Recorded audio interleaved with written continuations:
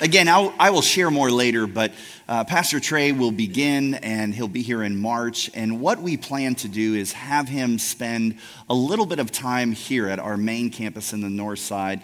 We want him to just catch our DNA and get to know us and to equip him before we completely release him as campus pastor in Homestead. And I do want to publicly just thank Pastor Rich Noble, who has served as an interim campus pastor for our congregation at Homestead, for their patience as we have gone through this process. So it's exciting times.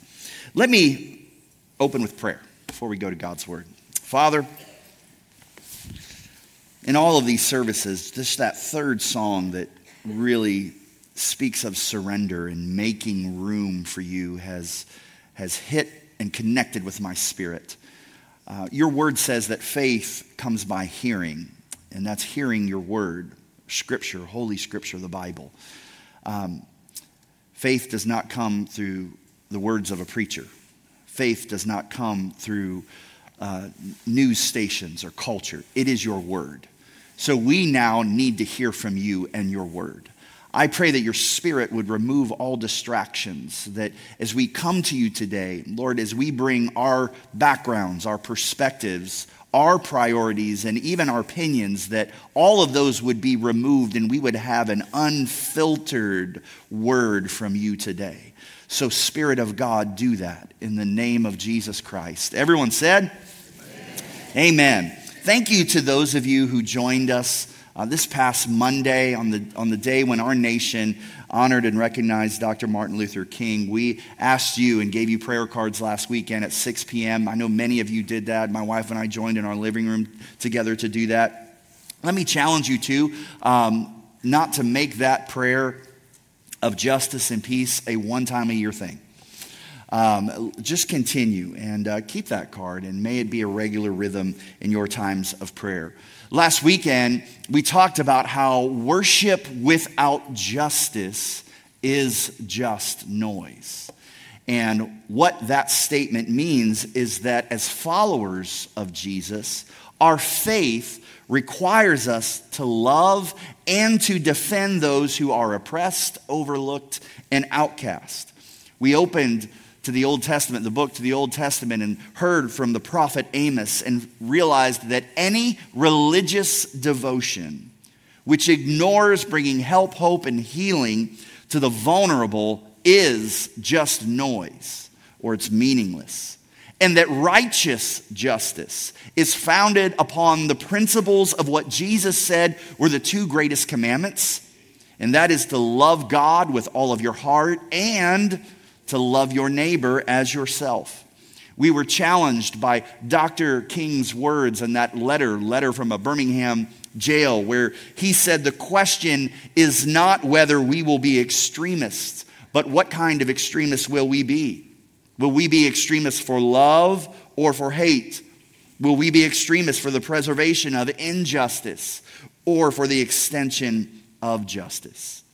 Jesus himself demonstrated extreme love for those living in the margins, those whom society excluded and cast out. He was an extremist for love, and so too we must be extremists for love. Love of all people, especially those whom society excludes. Last year, we did a series called DNA, ACAC DNA, and there are 5 markers of our DNA. That final marker says we strive to be like Jesus. How many here today would raise your hand with a desire, an honest desire, that you want to be like Jesus? We all do. If you're following Christ, you want to be like Jesus.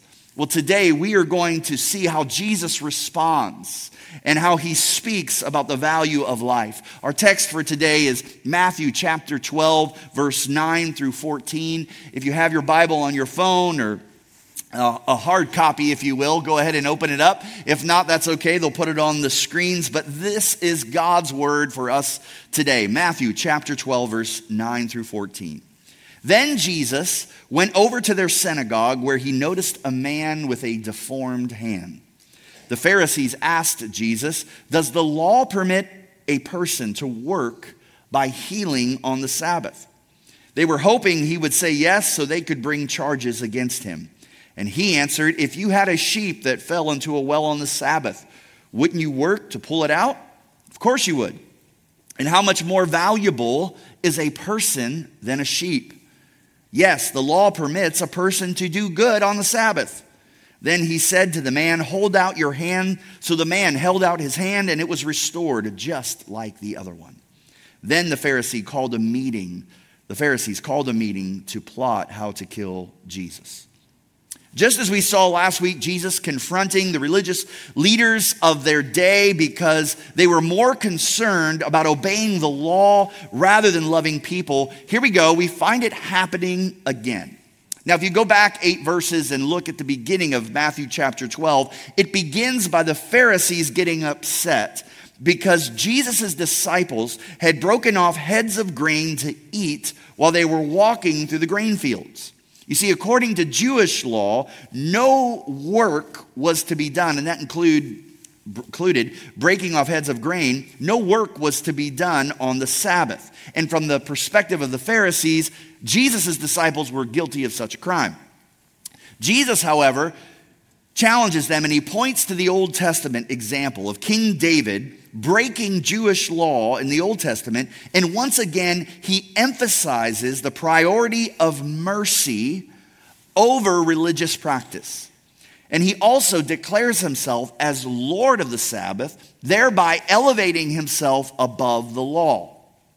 So, Jesus is now going to redirect the anger of the Pharisees from his disciples onto him by demonstrating exactly what he means. In those few verses that we read, Jesus approaches the synagogue of the Pharisees, and there he walks up and he sees a man that has a deformed hand. What I love when you read through the Gospels, when you read the story of Jesus in the Gospels, think about how often Jesus seeks out and he is drawn to the people that society excludes. Jesus always seems to find and seek and have conversations and engage with the sick, the poor, the hurting, the ones that all of culture and society has excluded. Those are the people that Jesus seeks out. And it's the same here at the synagogue. He seeks this man who has a deformed hand. And how many of you know the guy with a deformed hand could care less what day of the week it is? All he wants is his hand healed. But there's an argument over, well, can you heal somebody's hand on the Sabbath? I mean, it seems pretty silly. And to Jesus, it had to seem silly, and it was. But seeing another opportunity to trap him, the Pharisees asked Jesus, okay, well, does the law permit you to heal this man's hand on the Sabbath? Jesus answers their question by asking a question that reveals the hardness of their heart. And it also reveals the significant worth of every human being. He asks, if you had a sheep that fell into a well on the Sabbath, wouldn't you work to pull it out? Of course you would. Jesus continues, then how much more valuable is a person than a sheep? Jesus says, yes, of course the law permits a person to do good on the Sabbath. Jesus basically asks them, what is the value of a human life? And that is the question I ask all of you today. What is the value of a human life? This is a question Jesus is pressing with the Pharisees. And it's a question each and every one of us must answer. If you've been here a part of ACAC for any given amount of time, especially for a couple of years, you know that every January there are 2 weekends where the sermons, and we address from the pulpit 2 particular issues. One is the weekend before our nation honors Dr. Martin Luther King Jr. We preach about biblical justice and our responsibility to stand for injustice in the world. Typically, the weekend following, we speak to the sanctity of life. Now, why are these significant issues in our church? Why are they significant issues in our culture? Why do we intentionally address injustice in our world, honoring the work of MLK, and also recognizing sanctity of life? Here's why.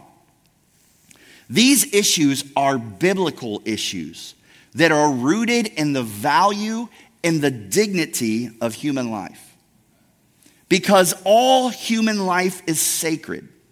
All human life bears our created image, and all life belongs to God.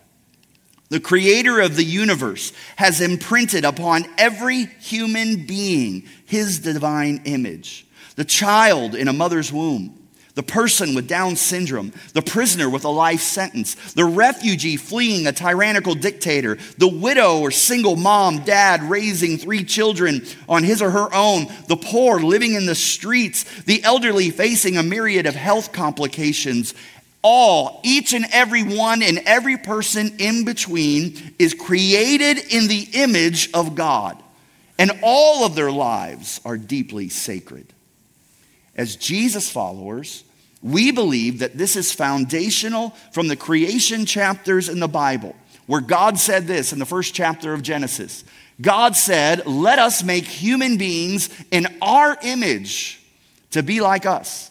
They will reign over the fish in the sea, the birds in the sky, the livestock, all the wild animals on the earth, all the small animals that scurry along the ground." So God created human beings, us, all of us, in his own image, in the image of who? God. In the image of God, he created them. Male and female, he created them.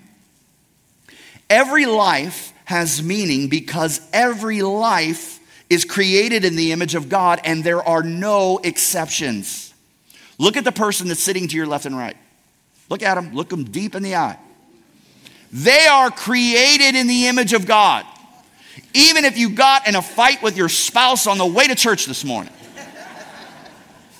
My wife and I didn't ride together, so I can't say that.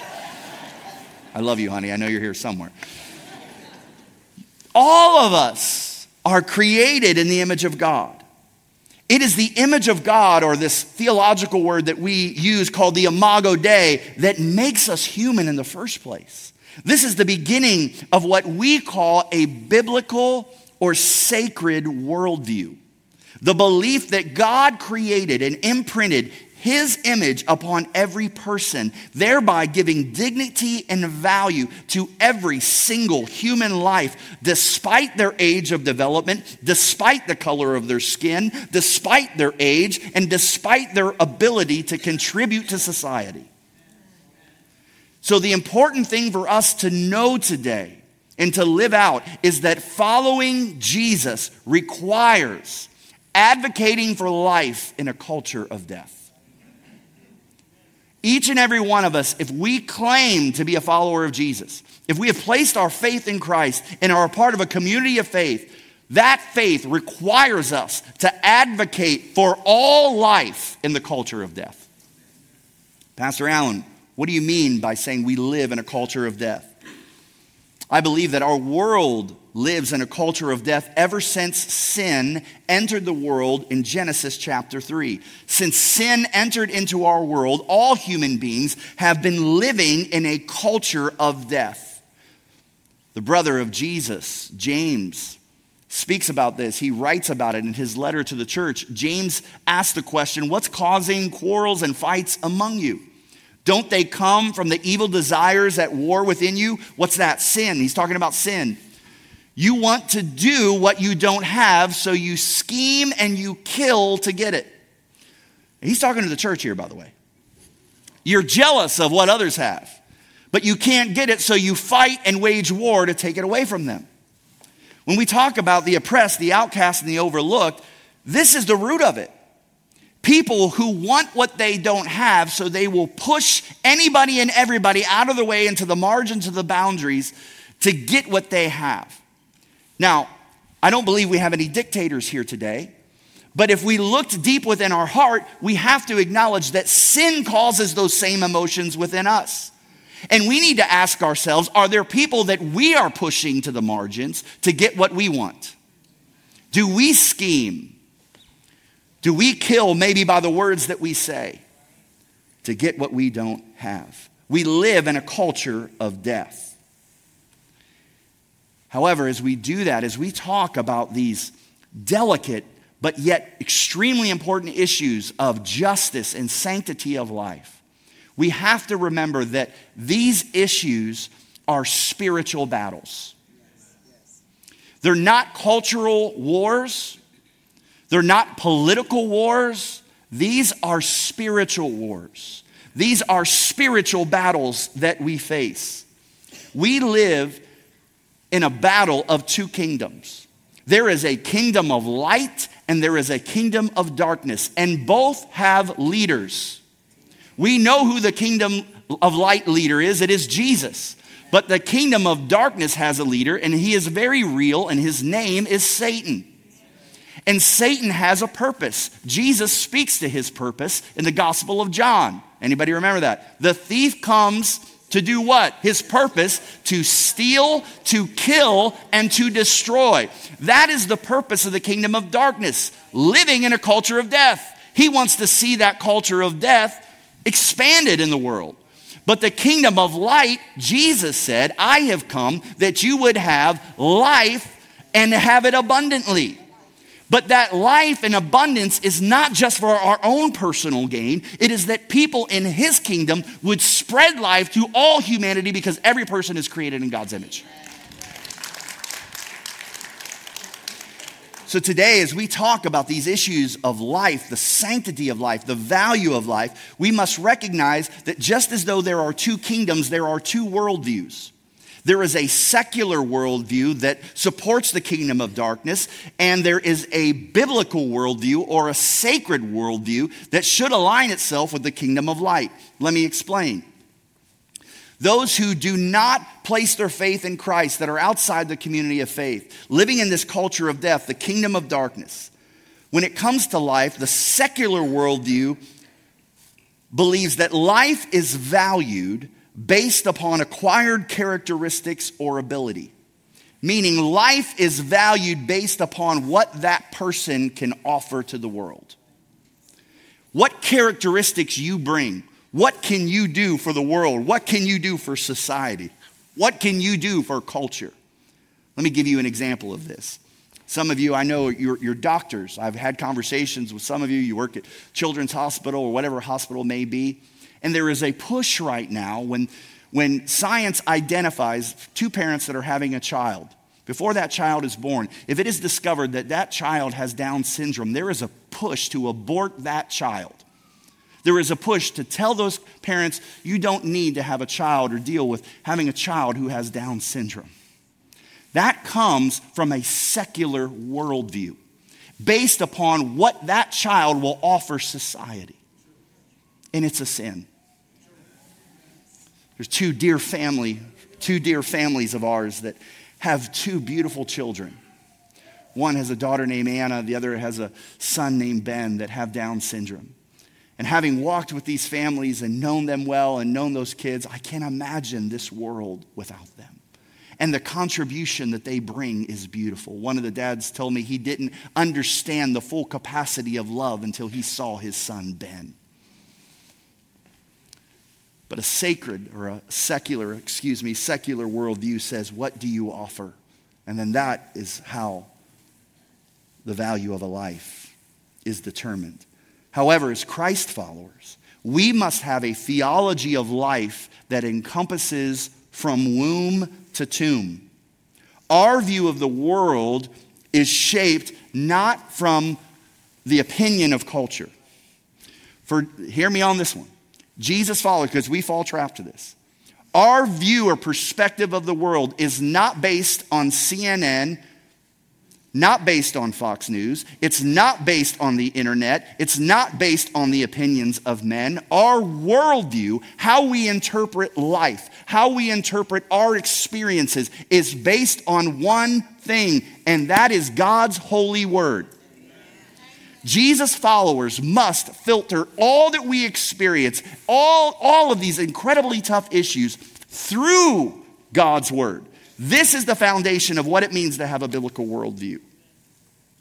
And in the conversation of life, life is valued based on every person being created in God's image. It's who they are. It's not what they offer, it's who they are. Knowing that even the small child with Down syndrome is created in God's image. So we talk about this biblical versus secular or sacred secular worldview. I ran across this a couple weeks ago that is really good. And parents, I want to encourage you to instill this in your children. The difference between a secular and a sacred worldview. I came across this. It's known as the 4 rights. Let me explain it. Here is a biblical understanding, a biblical worldview, how we view the world from God's eyes, from the expect. First of all, we must know right. We already talked about this. How do we know what is right and wrong? This is foundational. Like, we either believe this or we don't. I mean, there's either times where, it's hard to read, but it can't be our opinions. The book either says what it says or it doesn't, and we either believe it or we don't. So a biblical worldview begins knowing right. How do you know what's right? You look to God's word. Okay, what that leads, knowing right leads to thinking right. The Apostle Paul talks about this, especially in the book of Romans. The first 11 chapters of the book of Romans all are about thinking right, knowing right. He lays out theology, who God is, sin entering our world, how we as Christians, as Christ followers, are supposed to live in that. We know right from God's word, which leads to thinking right. In chapter 12, Paul says, don't be conformed to this world, but be transformed. How?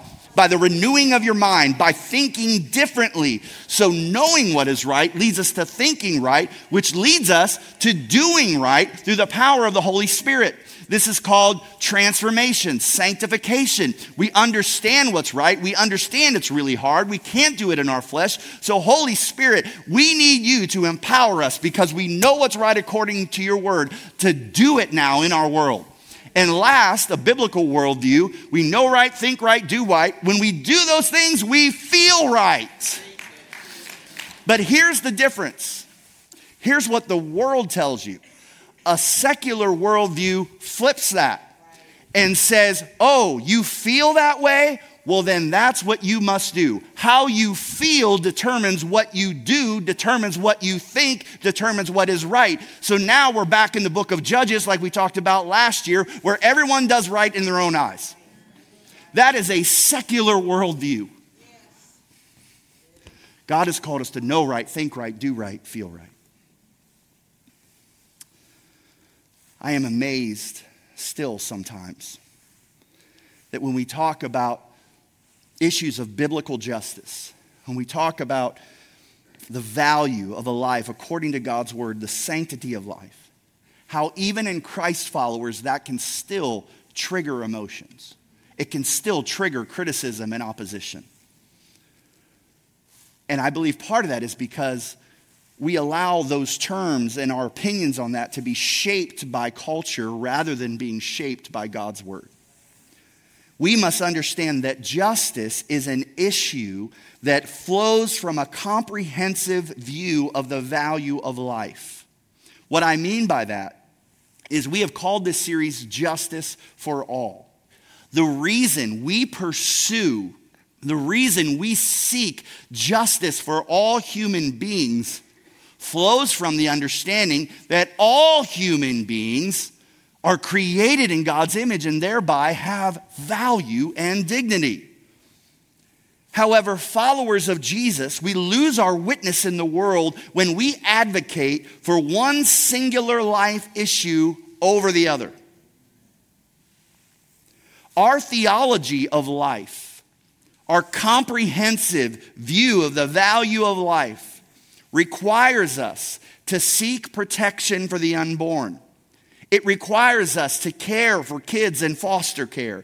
It requires us to provide for widows and orphans. It requires us to honor and care for the elderly and those with special needs. It calls us to defend and protect those who are abused. It calls us to seek and to eliminate sex trafficking of human beings.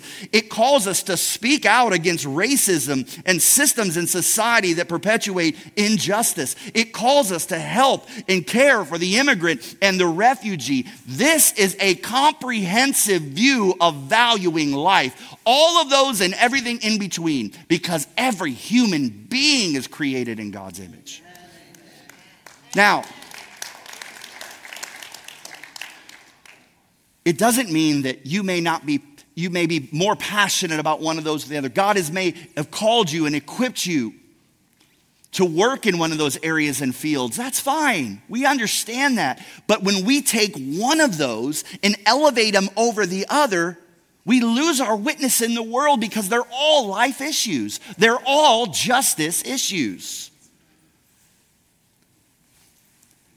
I want to step on a few more toes here this morning. Not intentionally. I want to speak to the issue of abortion and why it matters. First of all, I want to say there are no easy answers. And there are no one-size-fits-all answers to the issue of abortion. However, the church must be a voice for the unborn, because we understand that life begins at conception. And once a life can be disregarded before birth, we then have become a society that embodies a survival of the fittest mentality. Once again, our answers must be found in Scripture. They must not be found outside the four walls of this church. The psalmist says this, that you made all the delicate inner parts of my body, and God, you knit me together in my mother's womb. Thank you for making me so wonderfully complex. Your workmanship is marvelous. How well I know it. God, you watched me as I was being formed in utter seclusion, as I was woven together in the dark of the womb. God, you saw me before I was born. Every day of my life was recorded in your book. Every moment was laid out before a single day had passed. God saw and sees every moment of every human being before they are born. The entire Bible is consistent and clear that life begins at conception.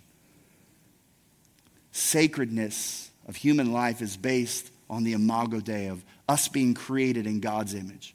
However, sacredness of life is also valued through the cross of Jesus Christ. I like using this illustration. I may have done it here once before, but when I was a teenager or young boy, I loved collecting sports cards. I don't know if anybody else was like that. I grabbed a few before I was on my way to church here this morning. This is a 1987 Don Ross Barry Bonds rookie card. One of my favorites, Joe Green, Steelers, Greg Maddux. This one here, though, is my favorite card, and you won't find it anywhere else because there were only a few made. My son played basketball in high school, and when he finished his senior year, I found out that you could have a custom card made. So this is him. And here's the thing, though. When I was growing up, I know I'm like that. Here's the thing. When I was young, also with cards, I don't know if any of you collected cards as well, but they would have magazines that would tell you how much the card is worth. And so I used to love getting that magazine at the convenience store and coming home and going, man, I'd total up how much my cards were worth. And I'd go to my dad and I'd say, Dad, do you realize this Barry Bonds card is worth $5.52? And my dad would just pop the balloon and all the excitement out of the room. And he would say this, son, how you determine value is what someone is willing to pay for it. How many have ever heard that before? And I'm like, well, I don't care what someone's willing to pay for it. I'm telling you it's worth $5.52. My dad's laughing right now if he's watching this because he's right. Something is valued only what somebody is worth paying for it. Now, my son's card, you won't find that anywhere in the world, and it doesn't mean anything to you. Why? Because you're not his dad. I'd empty my bank account for this one. Why? He's my son. Human life is valuable enough that our Father, God, himself would become human and die so that every human could have eternal life. God is the one who determined the value of life. You want to know how much your life is worth? How much every human being is worth? It's worth enough that Jesus would die for you. Thank you, Father.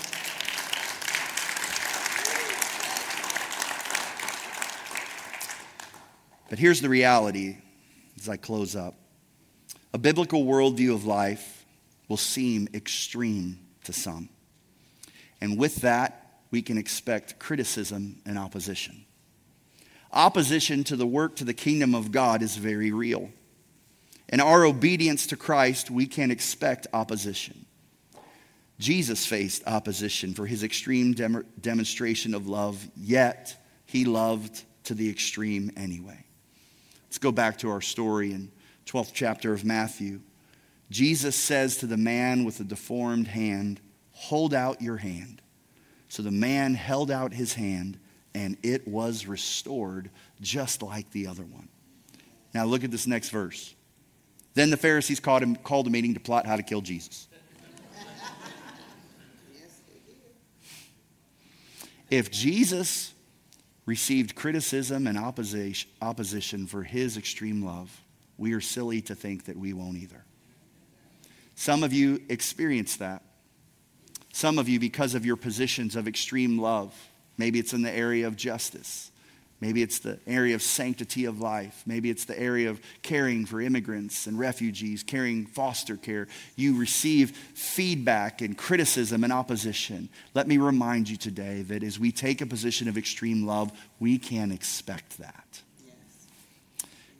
But I want to leave you with 3 quick things from Jesus on how to handle that type of opposition. Here's the first, real quickly.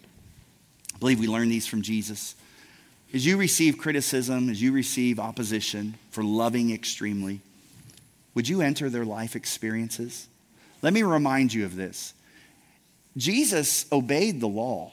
It wasn't like Jesus just walked around and purposely just disregarded the law. He was raised as a Jewish boy.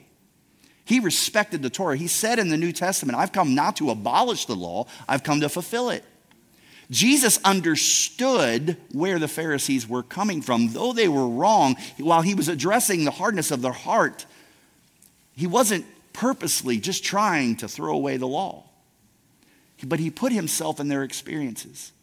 As you face and have these discussions of various opinions, difficult issues where there are no easy answers, can I just encourage you to put yourself in the life experience of the other person who's attacking you?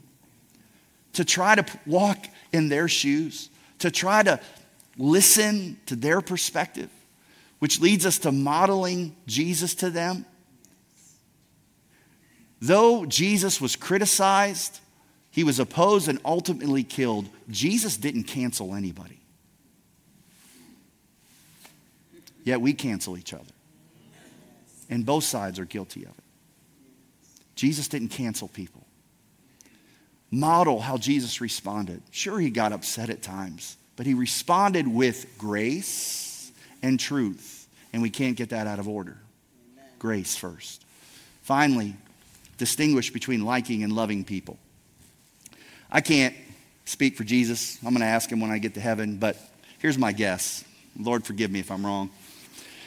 I don't think Jesus liked everybody. I know he loved everybody. But you can't tell me when Judas stabbed Jesus in the back with 30 pieces of silver and betrayed him that he liked Judas in that moment. He was fully God, but he was fully human. He felt betrayal just like you and I did. But somehow, in the midst of not liking, he still loved them. So the message today isn't that you have to like everybody. Of course not. You're not going to like everybody who sees different. You do got to love them.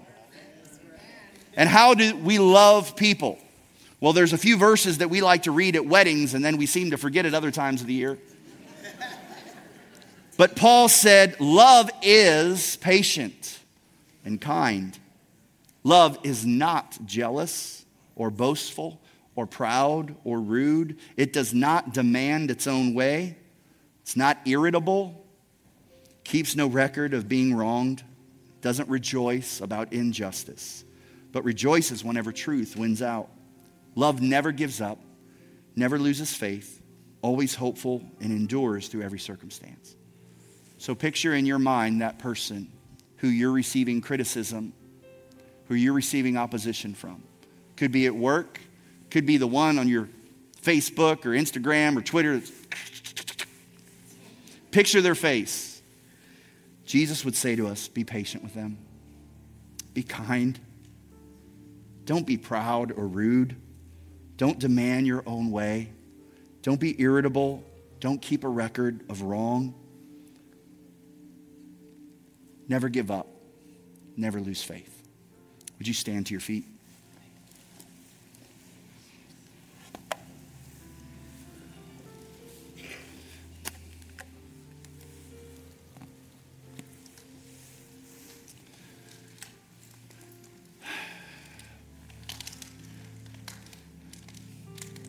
Father, I wish there was an easy way that we could just become like you. There was a prayer we could just pray.